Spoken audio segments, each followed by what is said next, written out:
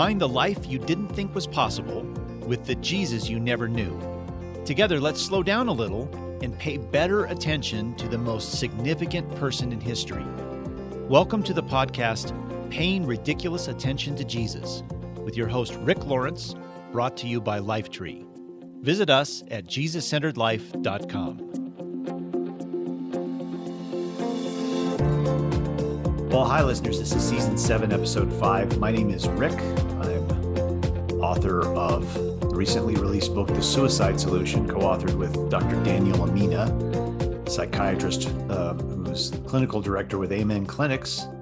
The book is about, anxiety, depression, and suicidality, and how Jesus enters into that dark reality, which so many in our country are experiencing right now, and to bring wholeness and healing and restoration. That's what the book's all about. So it lays a foundation for brain health, emotional health. And then the last 2/3 of the book is really a menu of possibilities for inviting more wholeness into your life, all mapped to the way that Jesus interacted with people and helped to bring freedom to their captivity. So that's a Suicide Solution. Many of you already know and already have a copy of the Jesus Centered Daily, my daily devotional, which came out about a little over a year ago.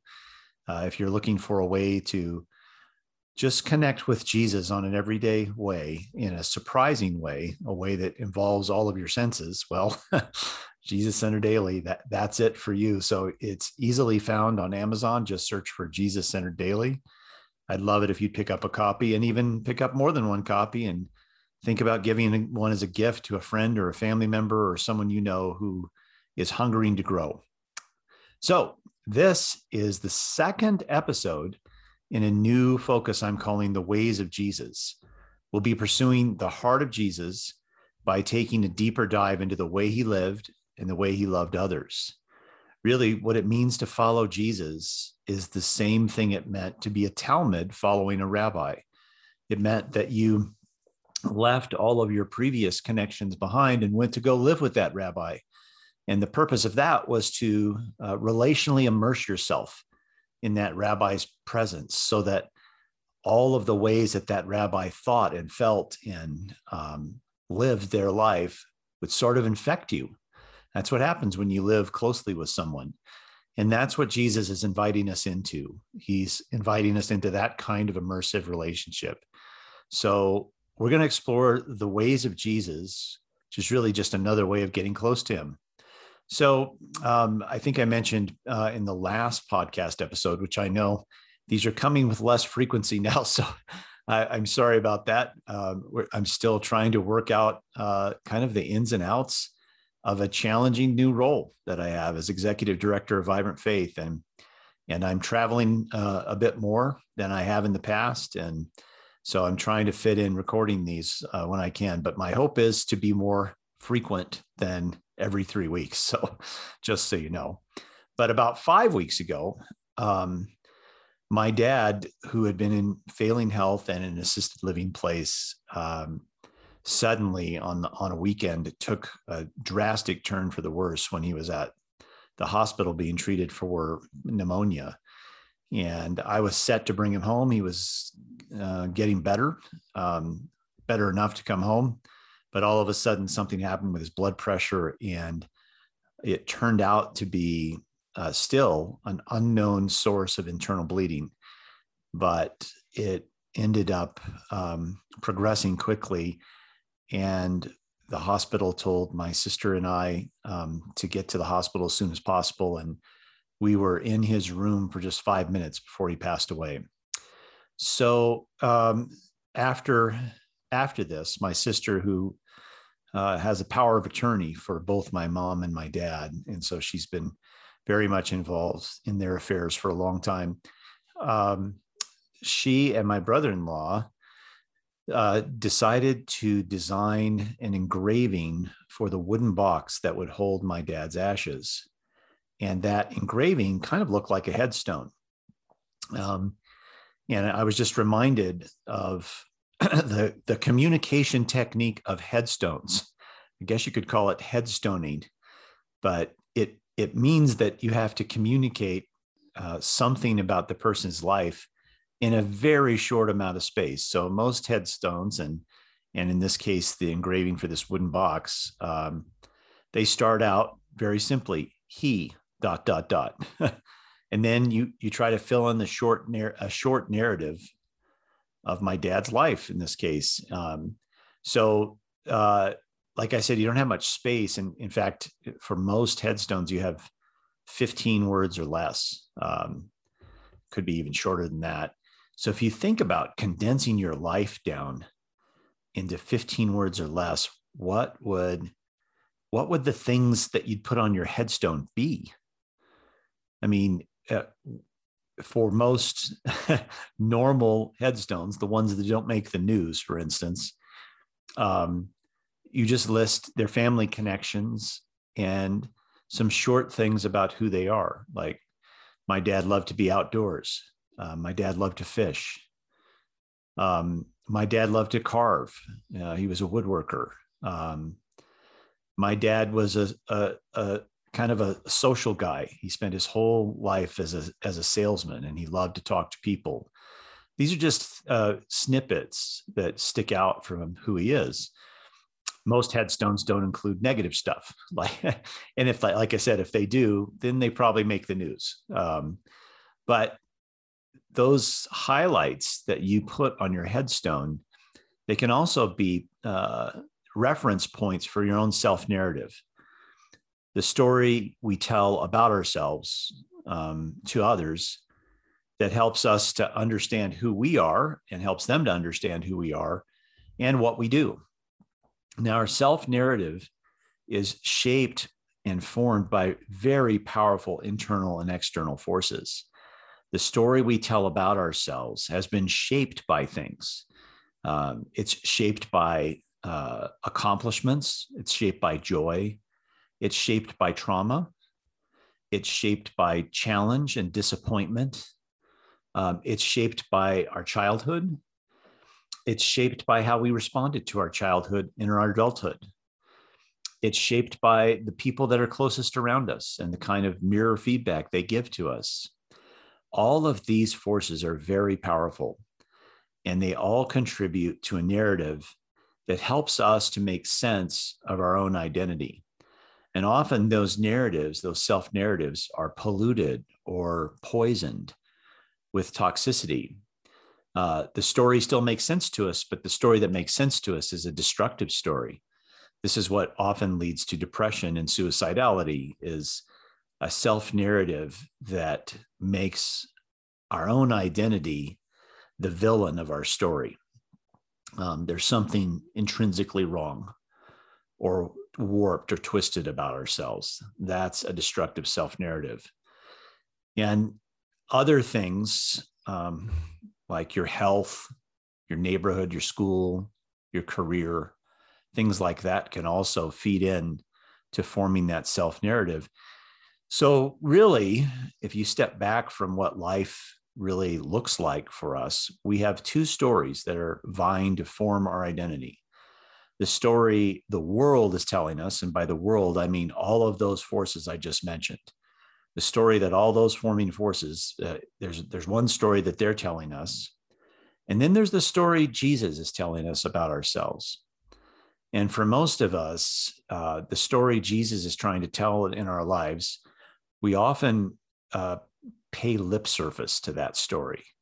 It's almost like when you tell your son or daughter something true and good about them, or you say, something to your son or daughter about what a wonderful magnetic person that they are, and they say something back like, well, you have to say that because you're my parent. It's not really legitimate because it's expected that you would say that about me. If you're a parent, you've for sure experienced this dynamic. And we have a similar dynamic with Jesus. He's trying to tell a story in us, and we often just don't believe that story. We think, well, Jesus has to tell a story like that about me because, well, he's Jesus after all. But I thought it would be important for us to think about and sink into the forming forces that were around Jesus, all those mirrored voices around him that were trying to form him, and to pay better attention to what he did about those forming forces around him. So let me read to you a little something I call the forming forces directed at Yeshua. And this is a little bit of an expansion on something I wrote in the Jesus Center Daily. So I just want you to think about, as I read this, think about this little boy named Yeshua as if you didn't know Jesus, and especially as if you didn't know he was the Messiah, because we backload all of this expectation onto Jesus simply because we think nothing bothered him, nothing affected him, nothing formed him apart from his father. We think he was impervious to everything. Well, I want you to think about what I'm about to tell you as if you didn't know all that this is just a little boy named Yeshua, and what kind of force would be brought to bear on this little boy Yeshua if these are the things that happened to him. So think about this for a second. Here are the forming forces, the mirrors that surrounded Jesus as he grew up. When he was old enough to understand, this little boy's Jewish parents told him the strange story of his birth and how a repressive occupying regime led by a paranoid madman had targeted him for execution while he was still a toddler. The madman's advisors warned him of the threat this little boy represented to his future power. So that ruler ordered the extermination of all boys under the age of 2, the execution of all boys under the age of 2. Well, the boy's family grabbed what they could and raced to flee the wave of violence before it washed over them. Many, however, did not escape, and dozens of innocent children were ripped from their parents' arms and murdered right in front of them. So this boy's birthday story also included shocking, gruesome, even traumatic details or events that surrounded that birthday story. And so that little boy grew up in Egypt, a refugee in a foreign land where his parents had to scratch and sacrifice just to scrape by. They were always second-class citizens, as refugees typically are. And that meant that they were systematically denigrated and disregarded in that culture. But eventually, after the madman's death, the family risked everything to return to their hometown. And when they returned, they saw neighbors and friends who lost their little boys to the purge. And how would they know whether or not those neighbors and friends knew that their own little boy had been the target of all that in the first place? Tension over his impact and identity was often thick, even in his own family. He was not like the other boys in town. Some were drawn to him. Others were frankly repelled by him, and that included his own brothers. Later, after he'd taken over his father's stonemasonry business and was well established in the community, he decided to leave all of that behind and take to the road as an itinerant minister, living only off the generosity of strangers and gathering a few followers along the way. He spoke and acted with authority, and that evoked both awe and withering abuse. His critics kept up a perpetual stream of the latter of those things, a determined assault on his identity, using weaponized lies in an attempt to plant destructive bugs in his soul's operating system. So here are some of the things that Jesus heard. It's just a little sampler. This is some of the messages he heard about who he was in the 3 years of his ministry.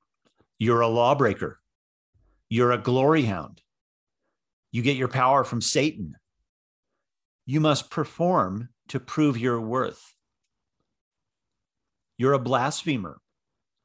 You're disrespectful. You must conform to our expectations. And who do you think you are? All of these and many, many more were the mirrors attempting to form the identity of Jesus. These assaults and these traumas are obviously powerful enough to undermine and destabilize any normal person's identity. These mirrors that reflected back how others were experiencing Jesus, along with his own dark backstory, had the power to drive him in a dark cave of despair if he had been a normal person. But again, Jesus is fully man, fully God. We like to diminish the fully man part of that and magnify the fully God part of that. We expect that Jesus wasn't impacted by these powerful forces all around him, that these identifying statements about him had no impact on his identity. But of course, he's fully man. That means that we know from Scripture that Jesus experienced all of the challenges that all human beings experience. That's part of the reason why the incarnation happened, so that Jesus could fully experience our human experience. So these things definitely had a challenging influence on Jesus. So that under normal circumstances, what would Jesus' headstone narrative be? I mean, if this was the story of a normal Jewish boy growing up, not Jesus, what would his headstone narrative be? I asked our group, a group of young adults who meet in our home, to take on that challenge. What would Jesus' self-narrative be if we didn't know he was Jesus? Here's what they said. They worked in little teams. So let me give you 4 different headstone narratives for what would have normally been the self-narrative of Jesus. He was born into trouble. His parents named him Trouble, and he couldn't keep his nose out of trouble. Here's a second one. I'm a black hole.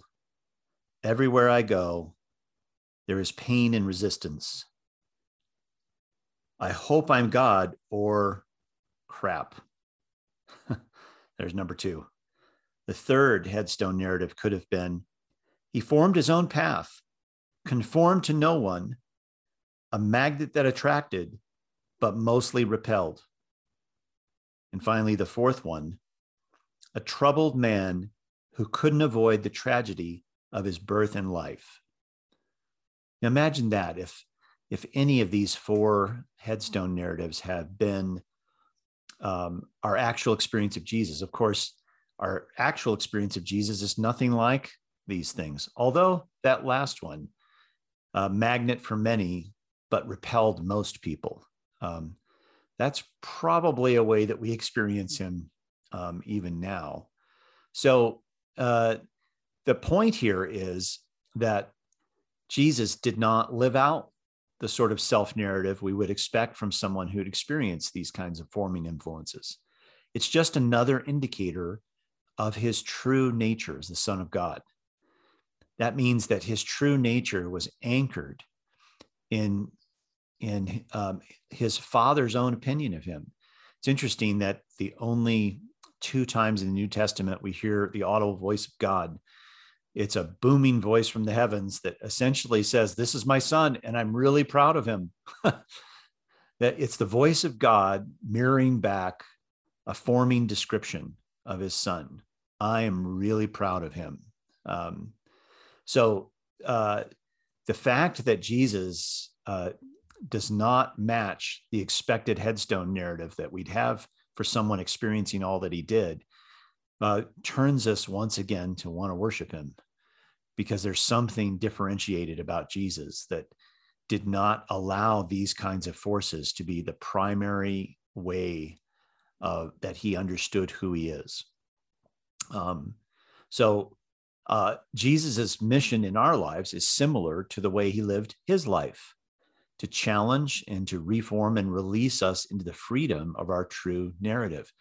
And there is nothing more powerful for a human being than to be released into your true narrative. It means that your calling, your purpose, your role in life, it's all fluid and meshed together.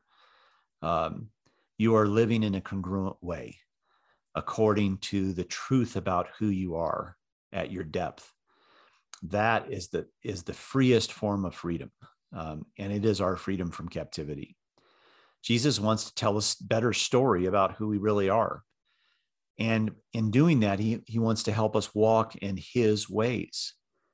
So the way of Jesus was to walk in his true identity. And this is what he wants for us as well. So the tools in his toolbox to do this big job are all invitational, by the way. Everything in the kingdom of God is invitational. God never forces himself on anyone. It's all by invitation.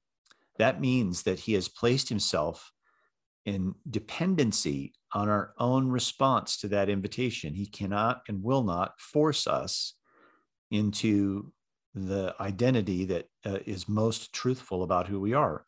He can only invite. And over the next, few weeks, few podcasts, we'll explore some of these invitational tools, these ways of Jesus. These three things we're going to explore, starting with this first one today about agency, are all in my book, The Suicide Solution, in a chapter on reclaiming our self-narrative. So I thought it would be interesting to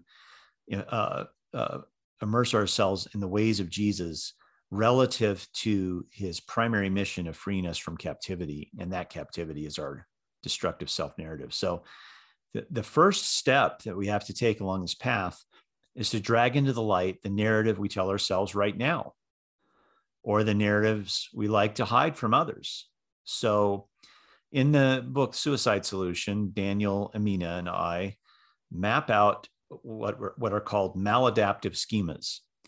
There's 18 of them, first put together by a Canadian psychiatrist about a decade or so ago. And these maladaptive schemas are personal storylines that emerge from what you might call necessary but twisted responses to our trauma in childhood, primarily. So formally, here's the definition of them. Here's the formal definition of what a maladaptive schema is. It's a broad, pervasive theme regarding oneself and one's relationship with others, developed during childhood and elaborated throughout one's lifetime, and dysfunctional to a significant degree. So I'm just going to go through these 18 maladaptive schemas just to give you as quick an overview as I can. And as I do, I want you to mentally mark which of these that you think might actually apply to you. Which of these schemas have you adopted on some level as a way of telling your own story, telling your own self-narrative? So number one is emotional deprivation, a default expectation that your desire for normal emotional support won't be adequately met by others.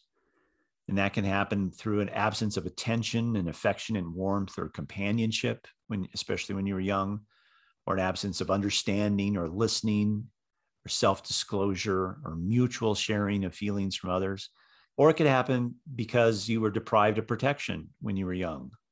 There's no strength and guidance from others.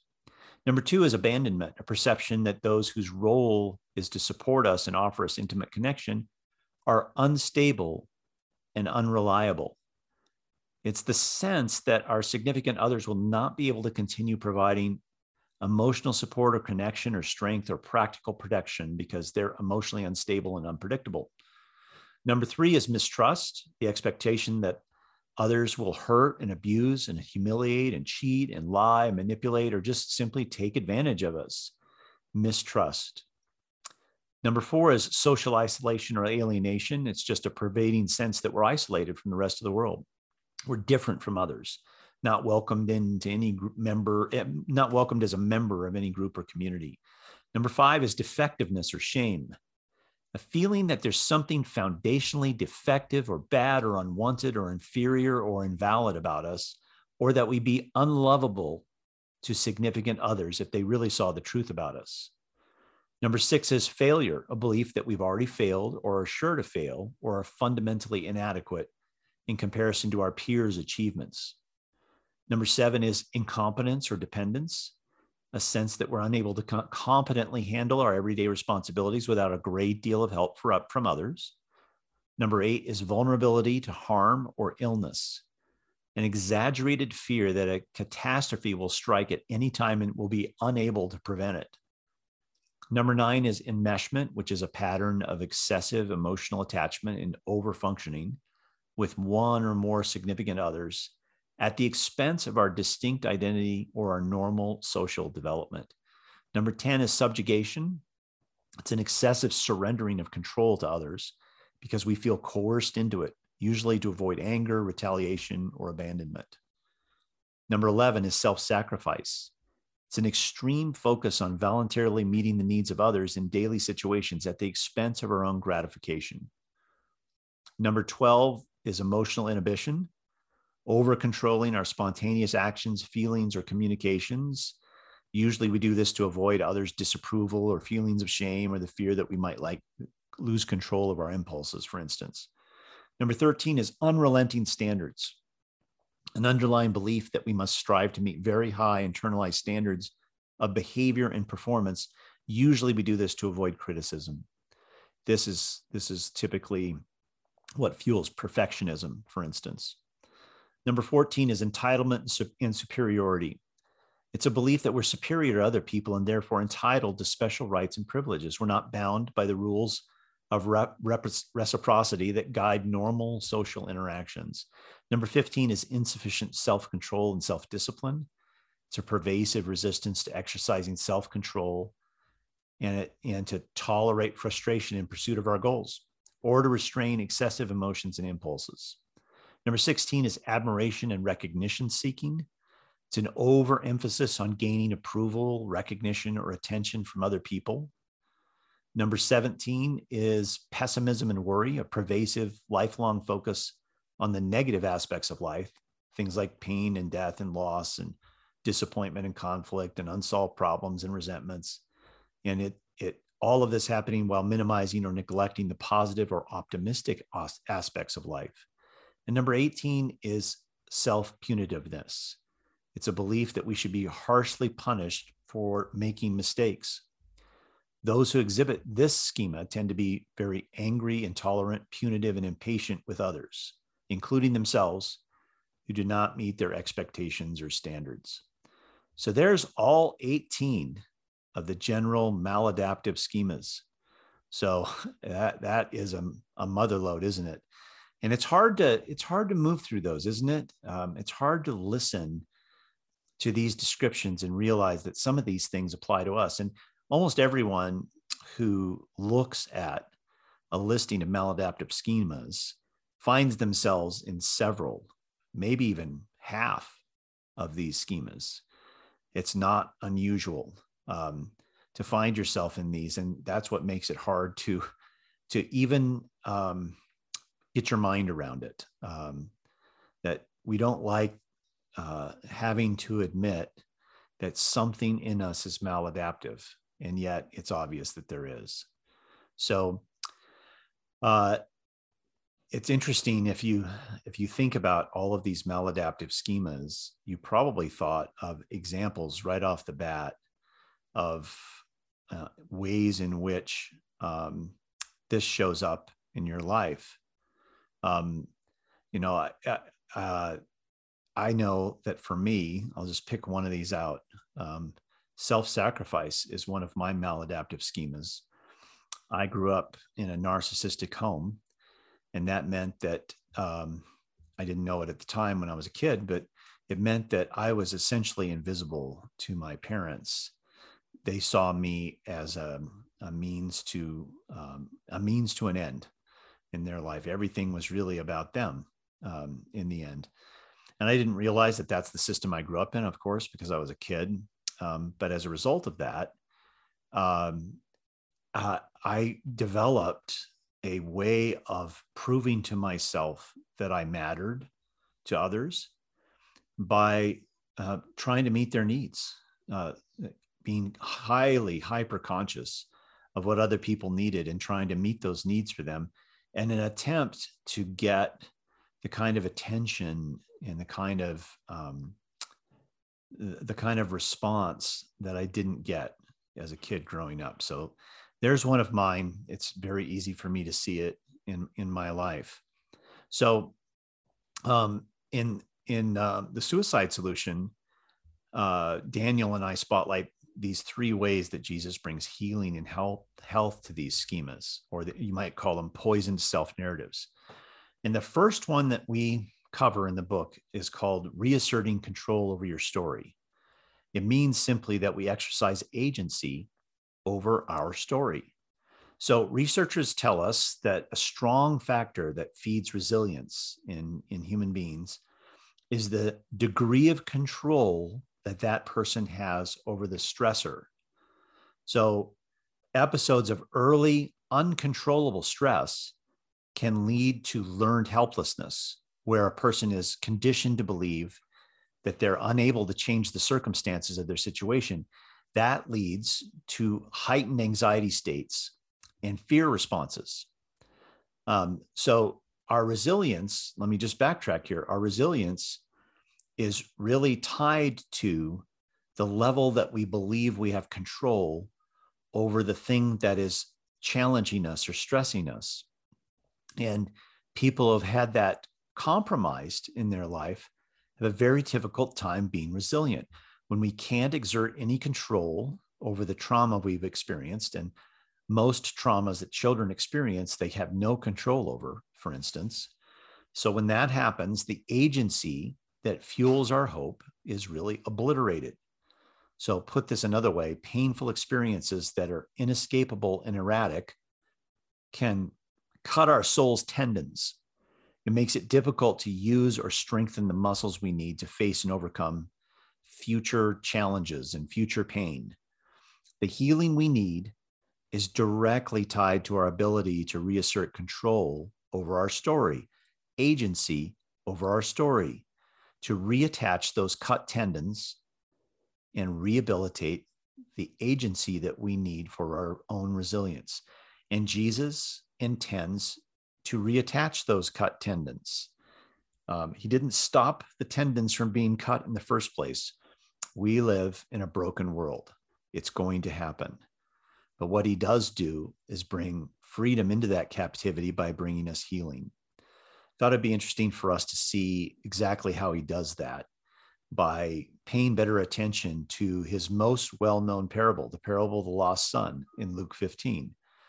This is a story really designed to surface our interior narrative and then bring healing to it, to diagnose the cut tendons and do what's needed to reattach them and to heal them. So let me read this parable to you, this very familiar parable. And here's what I want you to think about as you're listening to this parable. How would you describe the self-narrative of the younger son as you listen? What do you think this self-narrative is of the older son? What schemas might you see operating in each one of them? And then think of this story as prescriptive. And what I mean by that is, in what ways is Jesus prescribing agency for both of these sons as an intervention in their stories? Another way of saying that is, how is agency releasing them both from their captivity, or how is it an invitation to release them both from their captivity? So those are some questions to think about as I read this very familiar parable of Jesus. Parable of the lost son, Luke 15, 11 through 32. Jesus told them this story. A man had two sons. This younger son told his father, "I want my share of your estate now, before you die." So his father agreed to divide his wealth between his sons. A few days later, this younger son packed up all his belongings and moved to a distant land. And there he wasted all his money in wild living. About the time his money ran out, a great famine swept over the land, and he began to starve. He persuaded a local farmer to hire him, and the man sent him into his fields to feed the pigs. The young man became so hungry that even the pods he was feeding the pigs looked good to him, but no one gave him anything. When he finally came to his senses, he said to himself, At home, even the hired servants have food enough to spare, and here I am dying of hunger. I will go home to my father and say, Father, I have sinned against both heaven and you, and I am no longer worthy of being called your son. Please take me on as a hired servant." So he returned home to his father. And while he was still a long way off, his father saw him coming. Filled with love and compassion, he ran to his son and embraced him and kissed him. His son said to him, "Father, I've sinned against both heaven and you, and I'm no longer worthy of being called your son." But his father said to the servants, "Quick, quick, bring the finest robe in the house and put it on him. Get a ring for his finger and sandals for his feet, and kill the calf we've been fattening. We must celebrate with a feast. For this son of mine was dead, and now he's returned to life. He was lost, but now he's found." And so the party began. But meanwhile, the older son was in the fields working. When he returned home, he heard music and dancing in the house. And he asked one of the servants what was going on. "Your brother's back," he was told, "and your father has killed the fattened calf. We're celebrating because of his safe return." The older brother was angry and wouldn't go in. His father came out and begged him, but he replied, "All these years I've slaved for you and never once refused to do a single thing you told me to do. And in all that time, you never gave me even one young goat for a feast with my friends. Yet when this son of yours comes back after squandering your money on prostitutes, you celebrate by killing the fattened calf." His father said to him, "Look, dear son, you've always stayed by me, and everything I have is yours. We had to celebrate this happy day, for your brother was dead, and he's come back to life. He's lost, but now he's found." All right, let's go back to the questions that I asked you to think about as I was reading that. So the first questions are, well, how would you describe the self-narrative of the younger and the older son? And what kind of schemas do you think might be operating in each one of them? And then the second set of questions that I asked you to think about is thinking of the story as a prescriptive story, meaning in what ways is Jesus prescribing agency for both sons as an intervention in their stories, and how can that agency release them from their captivity? So let's dive in. First, let's take on the younger son. So we can see definite threads of superiority in his self-narrative. What is he overcompensating for with that superiority? We can also see in his story the narrative change. At the beginning, others don't matter. They're beneath him. But as the story continues and he experiences the consequences of his lifestyle, that shifts to self-loathing. Now his narrative is embedded with self-loathing. It looks like he has an escaping, addictive sort of personality that some of the maladaptive schemas working in him involve addictive behaviors. He doesn't have any self-discipline. He's impetuous. He's offensive. But again, that's at the beginning. His narrative then shifts to him being humble. And eventually, his narrative shifts to being real. He gets to a place where he starts to be real about who he is, right? Now let's think about the older son. What kind of self-narrative does he have?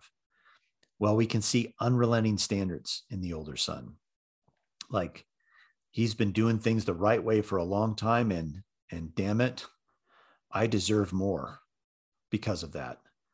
His standards are similar to the standards that Jesus used to poke at in the Pharisees and teachers of the law, people that continuously pointed back to how they were doing it right? And Jesus had hard words for people who were using their own perception of their righteousness as a foundation for their identity.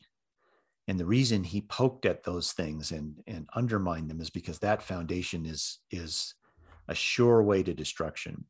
The older son has it. He's also what you might call admiration seeking, I think.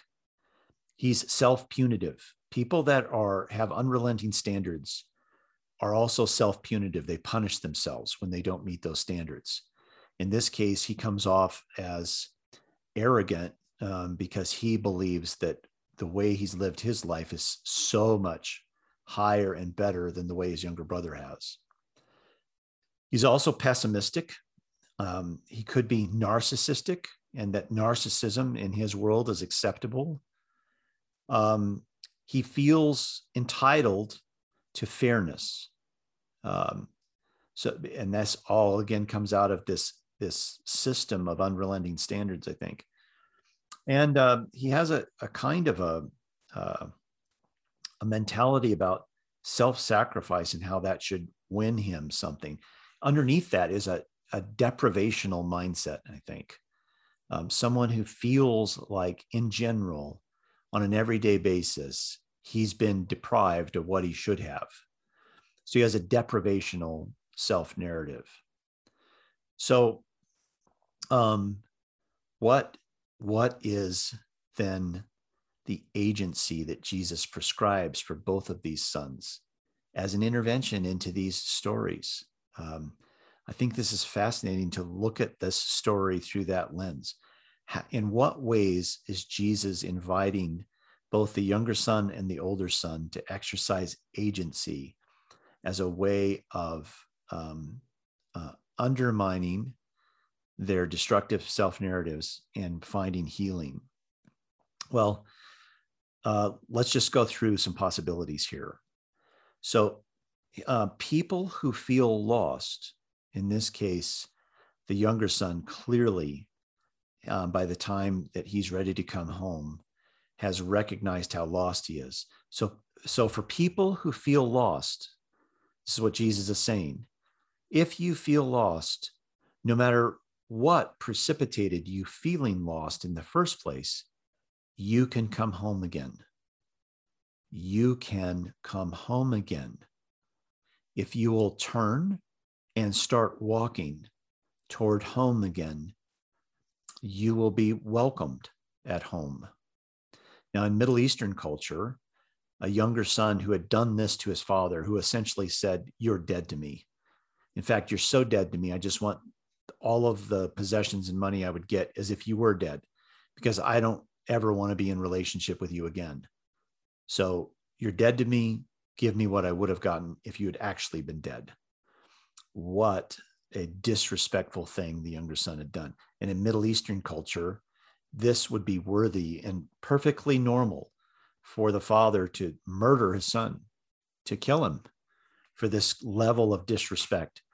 So when the younger son turns to head toward home, and he crests a hill and sees his home for the first time, and his father sees him cresting the hill and begins to run toward him, this younger son must have assumed the cultural narrative that his father was coming to kill him, that he was so angry that he was running toward him to attack him. It would have been a normal assumption for the younger son. Instead, the father, we know from the parable, what is the father thinking as he's running? What is guiding his pace as he runs toward his younger son? It says in verse 20, he was filled with love and compassion, and that's why he ran to his son. Filled with love and compassion, that's why he ran to his son. So one way to translate this, as far as an invitation into our own agency, is to remember that Jesus is always going to be waiting on the porch for us. And the reason he's waiting is to catch a glimpse of us exercising our agency and returning home to him. And when he sees us exercising that kind of agency, he runs, filled with kindness and love toward us, not judgment. Instead, when he's finally able to touch us again, he just wants to clothe us and to clothe over the self-loathing that we've had, to put a rich robe on us and a ring, and to hold a feast, to celebrate, to communicate the depth of his celebration, that you and I decided to take him up on his invitation and come home again. Remember, the invitation to your agency is that you can always come home again, because he's waiting right there on the porch until you crest the hill. Another invitation into agency. Now think about this. You don't have to go all the way back home. You can take your baby steps, or even a few adult steps, and your good Father will meet you on your way. You don't have to come all the way back from whatever exile you've given yourself. You just have to start walking, or even run a little bit if you want. But be sure of this, that when you exercise that agency, his response is to meet you before you get all the way back. You don't have to go all the way back. Another invitation into agency, this one's particularly for the older son. Older son, you can have what I have already. It's already yours. Will you? It's interesting that the older son says, you never gave me a goat. But the father says, well, you could have asked for a goat at any time and I would have given it to you freely. Really, what the father is saying is, son, you need to ask. Ask for the goat if you want to have a feast with your friends. I'm not just going to force a goat on you. That's what he's trying to say. He's saying, older son, exercise your agency. Ask for what I have because I've given you all I have. It's already accessible into you and already accessible to you. Another invitation buried in this story is to lean into our loving relationships. Instead of shutting them out, if we turn and move toward our loving relationships, then restoration is on the way. And once again, that restoration will meet us on the way. Another invitation to agency from this parable. The option is open to you, older son. You can just keep working, or you can come to the party. You can stay swirling in your disgust and in your resentment, or you can come to the party. It's up to you. Would you rather live your life celebrating at the party, or live your life descending into the cesspool of resentment that you've just expressed? It's up to you. If you will take me up on my invitation, you can enjoy the party. The father finally doesn't pursue the younger son to drag him back. He's not teaching learned helplessness to the younger son. He's giving him the space to exercise his own feet. So it's a very dignity giving what the father does in this scene, because he could have pursued him and just said, I love you, you're my son, I'm going to drag you back. But in this story, the father is exhibiting what kingdom of God love looks like. And that kind of love does not disrespect the agency of the other. Instead, what that kind of love does is invite, even if it's just a baby step, invite the return.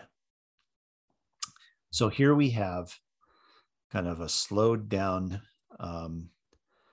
immersion into the parable of the lost son, and what kind of agency the father in the story is inviting his sons to take. And this kind of agency will lead to the restoration of their relationship and to their healing. How can agency release both of these sons in the story from their captivity? Well, it will release them from their captivity because they'll be co-participants in the restoration of the relationship. And that's what Jesus is looking for. So here's what I would invite you to do as we close off here. I will post on the SoundCloud episode page for this episode the 18 schemas I just read today. You can find them there.